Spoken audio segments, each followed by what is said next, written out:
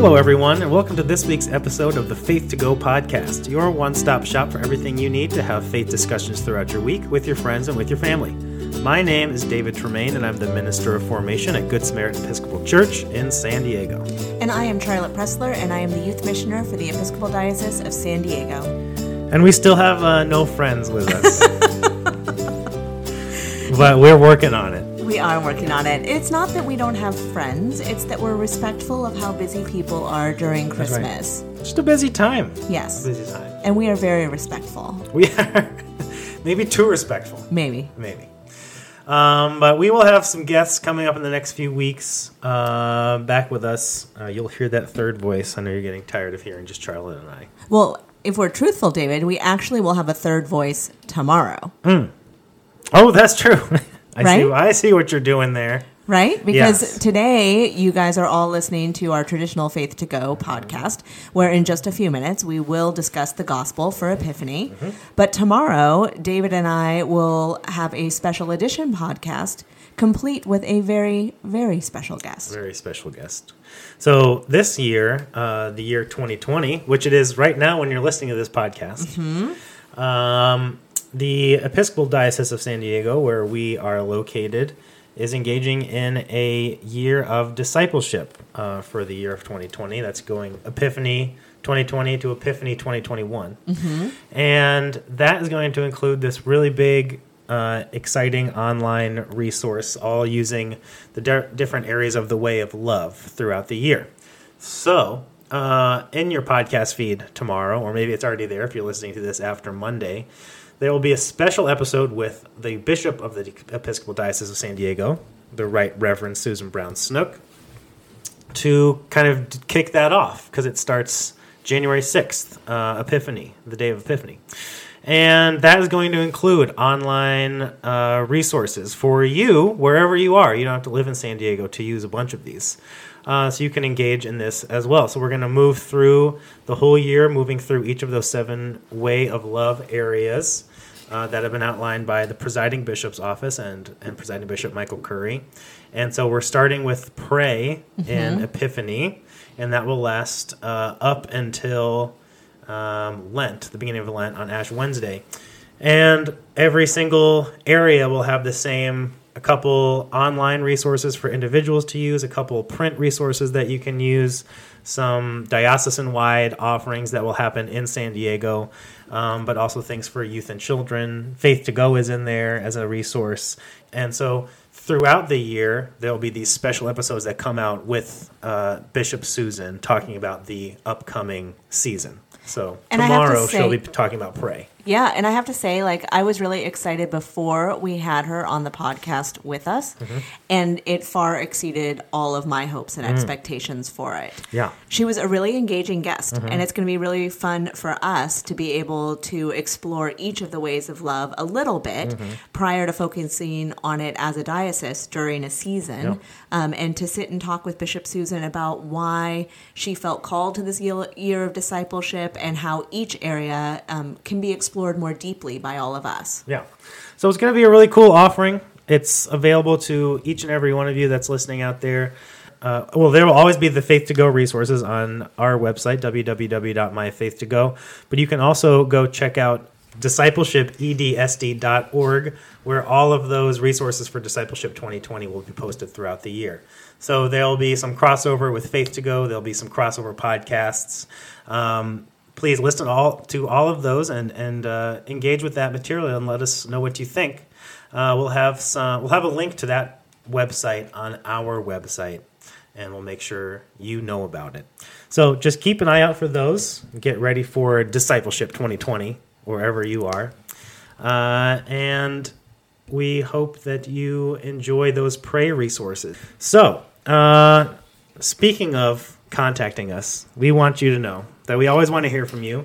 Your questions, comments, stories from your week of faith discussion. You can email us at faith2go@edsd.org. You can always get in touch with us through the website, where you can subscribe and look at all those Faith to Go resources that come out every week, www.myfaith2go.org. And you can also follow us and contact us through Instagram at Faith2Go. And now we are going to get into the gospel for this week, which is the second Sunday of Christmas, the second Sunday after Christmas. And interestingly, the gospel, there were a number of options, but we picked the one that seemed most likely to be in most people's bulletins when they get to church on Sunday morning. And that is coincidentally also the gospel reading for Epiphany, which is the day after this Sunday, January 5th. Epiphany is Monday, January 6th. So the gospel for this Sunday and for Epiphany is Matthew 2, 1 through 12. Charlotte is going to read it, and then we are going to get into it with some points. Matthew chapter 2, verses 1 through 12. In the time of King Herod, after Jesus was born in Bethlehem of Judea, wise men from the east came to Jerusalem, asking, "Where is the child who has been born King of the Jews? For we observed his star at its rising, and have come to pay him homage." When King Herod heard this, he was frightened, and all Jerusalem with him. And calling together all the chief priests and scribes of the people, he inquired of them where the Messiah was to be born. They told him, "In Bethlehem of Judea, for so it has been written by the prophet. And you, Bethlehem, in the land of Judah, are by no means least among the rulers of Judah. From you shall come a ruler who is shepherd, my people Israel." Then Herod secretly called for the wise men and learned from the exact time when the star had appeared. Then he sent them to Bethlehem, saying, "Go and search diligently for the child, and when you have found him, bring me word so that I may also go and pay him homage." When they had heard the king, they set out, and there ahead of them went the star that they had seen at its rising, until it stopped over the place where the child was. When they saw that the star had stopped, they were overwhelmed with joy. On entering the house, they saw the child with Mary his mother, and they knelt down and paid him homage. Then, opening their treasure chests, they offered him gifts of gold, frankincense, and myrrh. And having been warned in a dream not to return to Herod, they left for their own country by another road. All right. So, this is the reading both for Sunday, January 5th, as well as for Epiphany, the day of Epiphany, which is January 6th. Epiphany is the feast day of celebrating the arrival of these wise men to Jesus. So that's why we're reading this story today. And there's a lot of weird, interesting things in this gospel, I think, that are worth pointing out. The first one is that there are definitely three gifts, but there's not necessarily three wise men. That's kind of it doesn't say that there's three people. Correct. The other thing is that this word wise men, which we talked about on the podcast before, is this Greek word magi, or some people say magi or something like that, which is the root word for magician. But these people weren't they weren't magicians. It's widely thought that they were some sort of religious leaders in the Zoroastrian tradition, which was kind of like a Persian tradition to the east of them, of Jerusalem, right? So they are, as part of their kind of the expectation in Zoroastrianism, are paying attention to the signs of the universe, and there is a messianic tradition in Zoroastrianism as well. So there's this kind of the other thing that's happening here then is this kind of inter-religious crossover going on between these two people, as well as kind of a multinational crossover. So there's a Judaism and Gentile kind of coming together in this story, which has kind of traditionally been an emphasis of the celebration of this feast day. And then it's the other thing that's interesting about this to me is this scriptural quotation that Matthew uses, because Matthew, or the author of Matthew's gospel, is really just doing whatever they want with Hebrew scriptures. This is actually bending it to his will. That's right. It's so interesting because we get so kind of particular about how we interpret scripture and how we quote it and things like that. But Jesus and a lot of people in the New Testament are interpreting Hebrew scripture just willy-nilly, however they want to do it. So like both of these, this is like they're just like mashing together, reading from a scripture from Micah and from 2 Samuel. And both of those are actually about David. And then this is now about Jesus, So the same thing happens in the book of Hebrews a lot, that like the writer of Hebrews is using all these scriptural quotations and like saying that they're God speaking to the Son and to Jesus. It's so interesting, how free flowing it is, and I think that is like a cool invitation to us to be, a little bit more free. Willy-nilly. Willy-nilly. Like Jesus. Willy-nilly like Jesus. Be willy-nilly like Jesus. That's my takeaway. Yeah. And the other thing I think that's interesting, just to, to start to transition into your point, Charlotte, is this thing about the gifts that they bring. And there's definitely something here about, they are honoring Jesus as a king. That's how they're referring to him. Mm-hmm. But it's cool that these gifts are gifts that you would bring for a king. But also, it's interesting that like this myrrh is an oil for anointing, but it's also an oil for embalming. Yep. So even at this early stage of Jesus' life, there is anointing oil, which the Christ, the Messiah, that is the anointed one. And there is embalming oil, the one that will suffer and die. Mm-hmm. So this is all kind of being held together in Jesus from the very beginning and kind of, unfolding and developing throughout his life. And I think that actually goes nicely into my point, because this king that we're waiting on isn't a king like you normally think of. And that's part of why, like when we consider the myrrh, we consider not only it for anointing, but that it's a king who has come to die for our sins, right? So that we might be redeemed. And then as we explore the idea of kingship, well, we all have an image of what that looks like. Maybe it's a big gold crown with the jewels all emblazoned in it. It's fancy robes. It's palaces and castles. Like when you hear the word king, an image pops to mind just like that. But this isn't a king like that. The only crown that Jesus ever wore was a crown of thorns.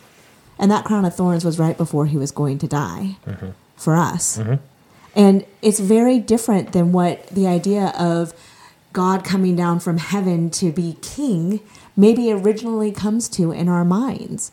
And so as we explore the idea of this different kind of king, I also want us to consider what it means to be crowned. And maybe the different ways in which we experience both our best and our least fine qualities in ourselves. And the ways in which maybe we are quick to pat ourselves on the back and to put a crown on our head and to say, look at me, I did this right. I get a gold star or a shiny crown.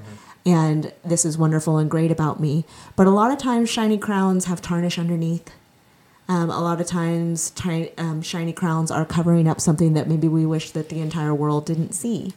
And it's when we choose to take those crowns off, those crowns of greatness, that we actually allow ourselves to live into a message of greatness and to choose instead to follow the path that's outlined for us in the gospel and that Jesus presents over and over again, a path of kindness, a path of connection, a path of opportunity for those that are left out or left behind, a path that's counterintuitive to everything that maybe we expect and we believe as human beings, because that is the gospel message.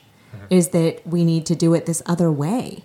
And so I'd like to consider, like, what kind of crown, what kind of king are we looking for? What kind of crown are we visualizing, right? And I think that there is some offering somewhere in between this crown of thorns that Jesus took upon himself and this shiny crown that we picture on a royal king. And instead, maybe crowns can be things that are put on and taken off as we need them. Maybe crowns can be crowns of kindness. Maybe crowns can be other attributes that we want to perceive in ourselves and to embody for others. And especially in this season of Epiphany, because I know that last week, David, we talked a lot about darkness and how darkness isn't necessarily the opposite of light, but Epiphany is the season of light. And so therefore it is a season in which we try to focus on being our best self, on showing our light to the world. And it's an opportunity for new growth and developing some of our better qualities. Mm-hmm. Yeah.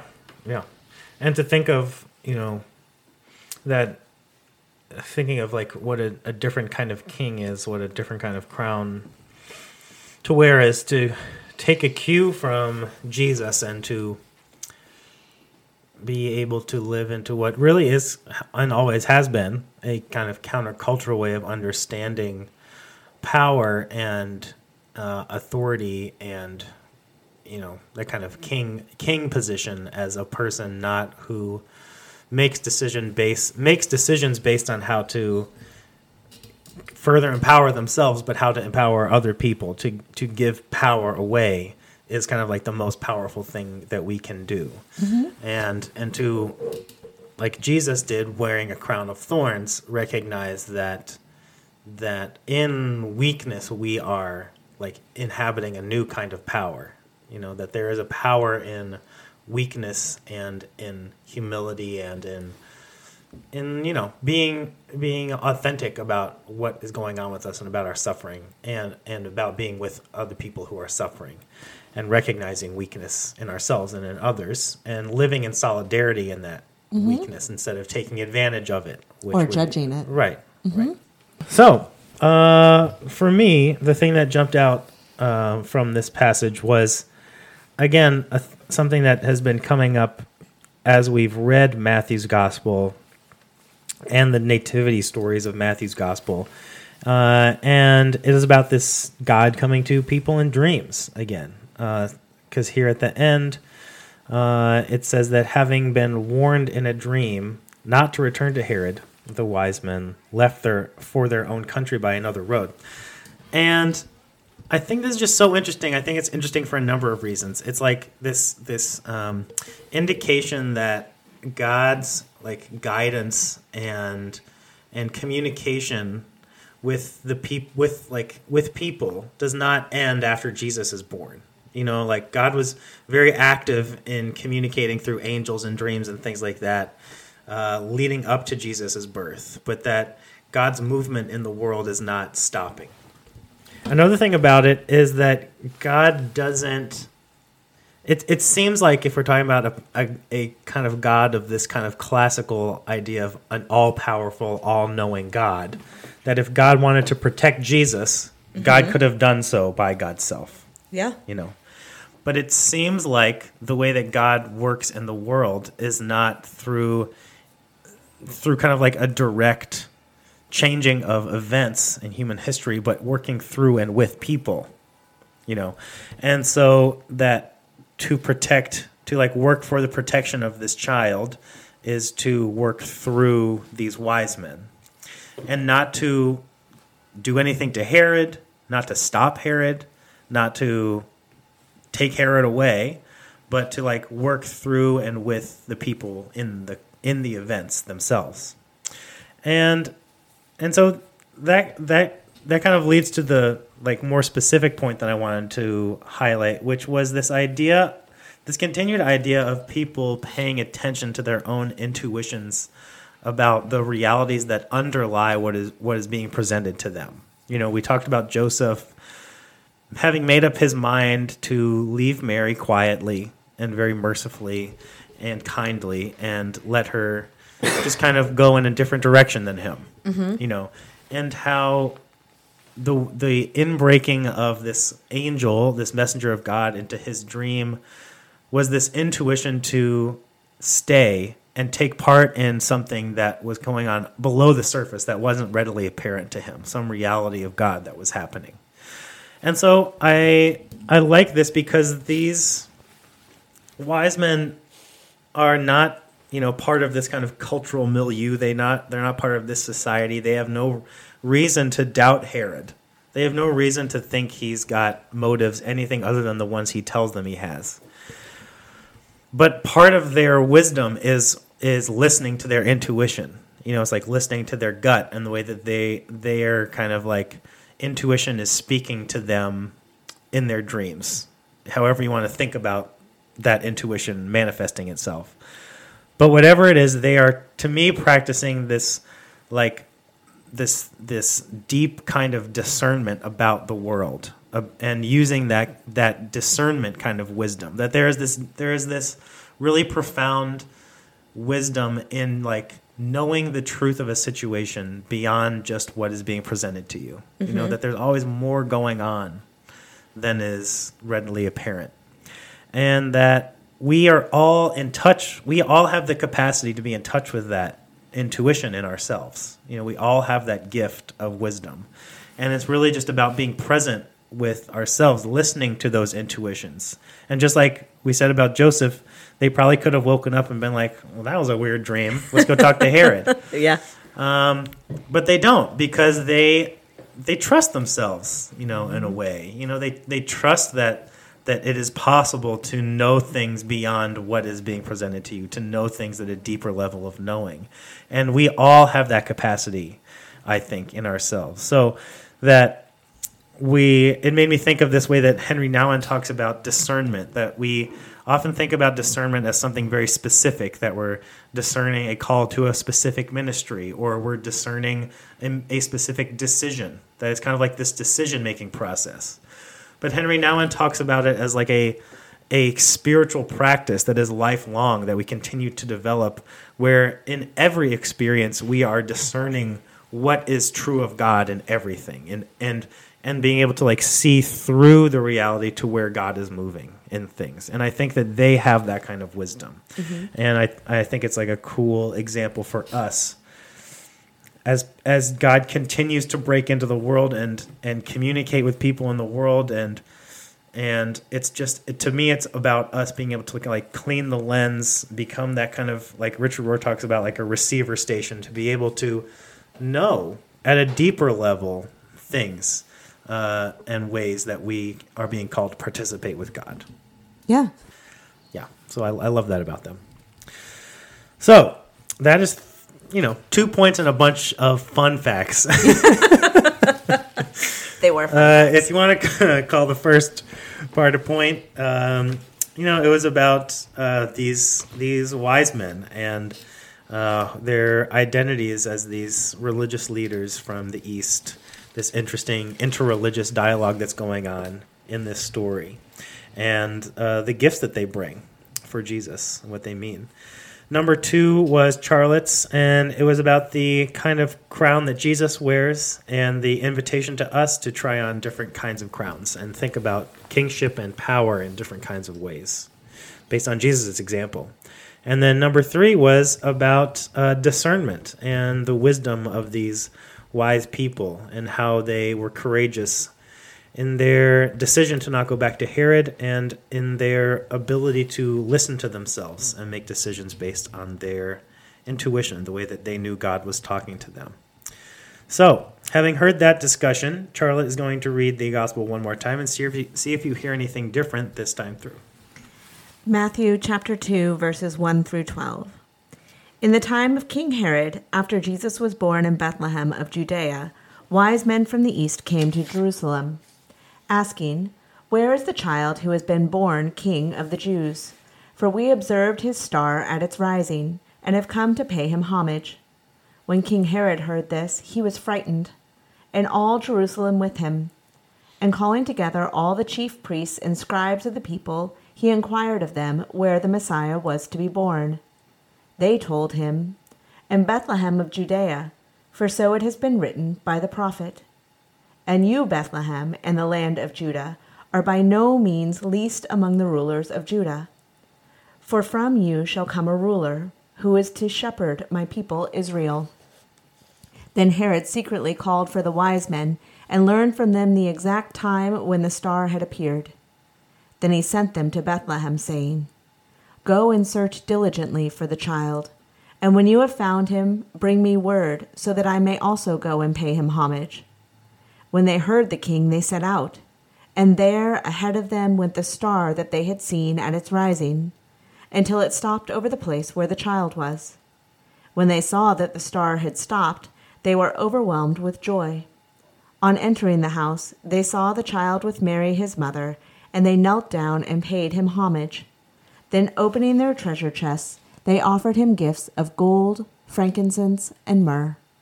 And having been warned in a dream not to return to Herod, they left for their own country by another road. All right, thanks everybody for tuning into this week of the Faith to Go podcast for the week of January 5th. We hope you all have had a exciting and safe New Year. We hope you had a blessed and joyful Christmas season, and we hope you are going to kick off the season after Epiphany with a bang and some light. By listening to tomorrow's podcast. That's right. Introducing The Way of Love, Discipleship 2020, with our special guest, Bishop Susan Brown Snook. Check that out in your podcast feed now. It should be the episode right after this one. Unless you're listening to this on Sunday, then you just have to wait till tomorrow, January 6th. We would love to hear from you if you've got any questions, comments, or stories from your week of faith discussion or from your pageant. faith2go@edsd.org or through our website, myfaith2go.org, or on Instagram @faith2go, where you can follow us.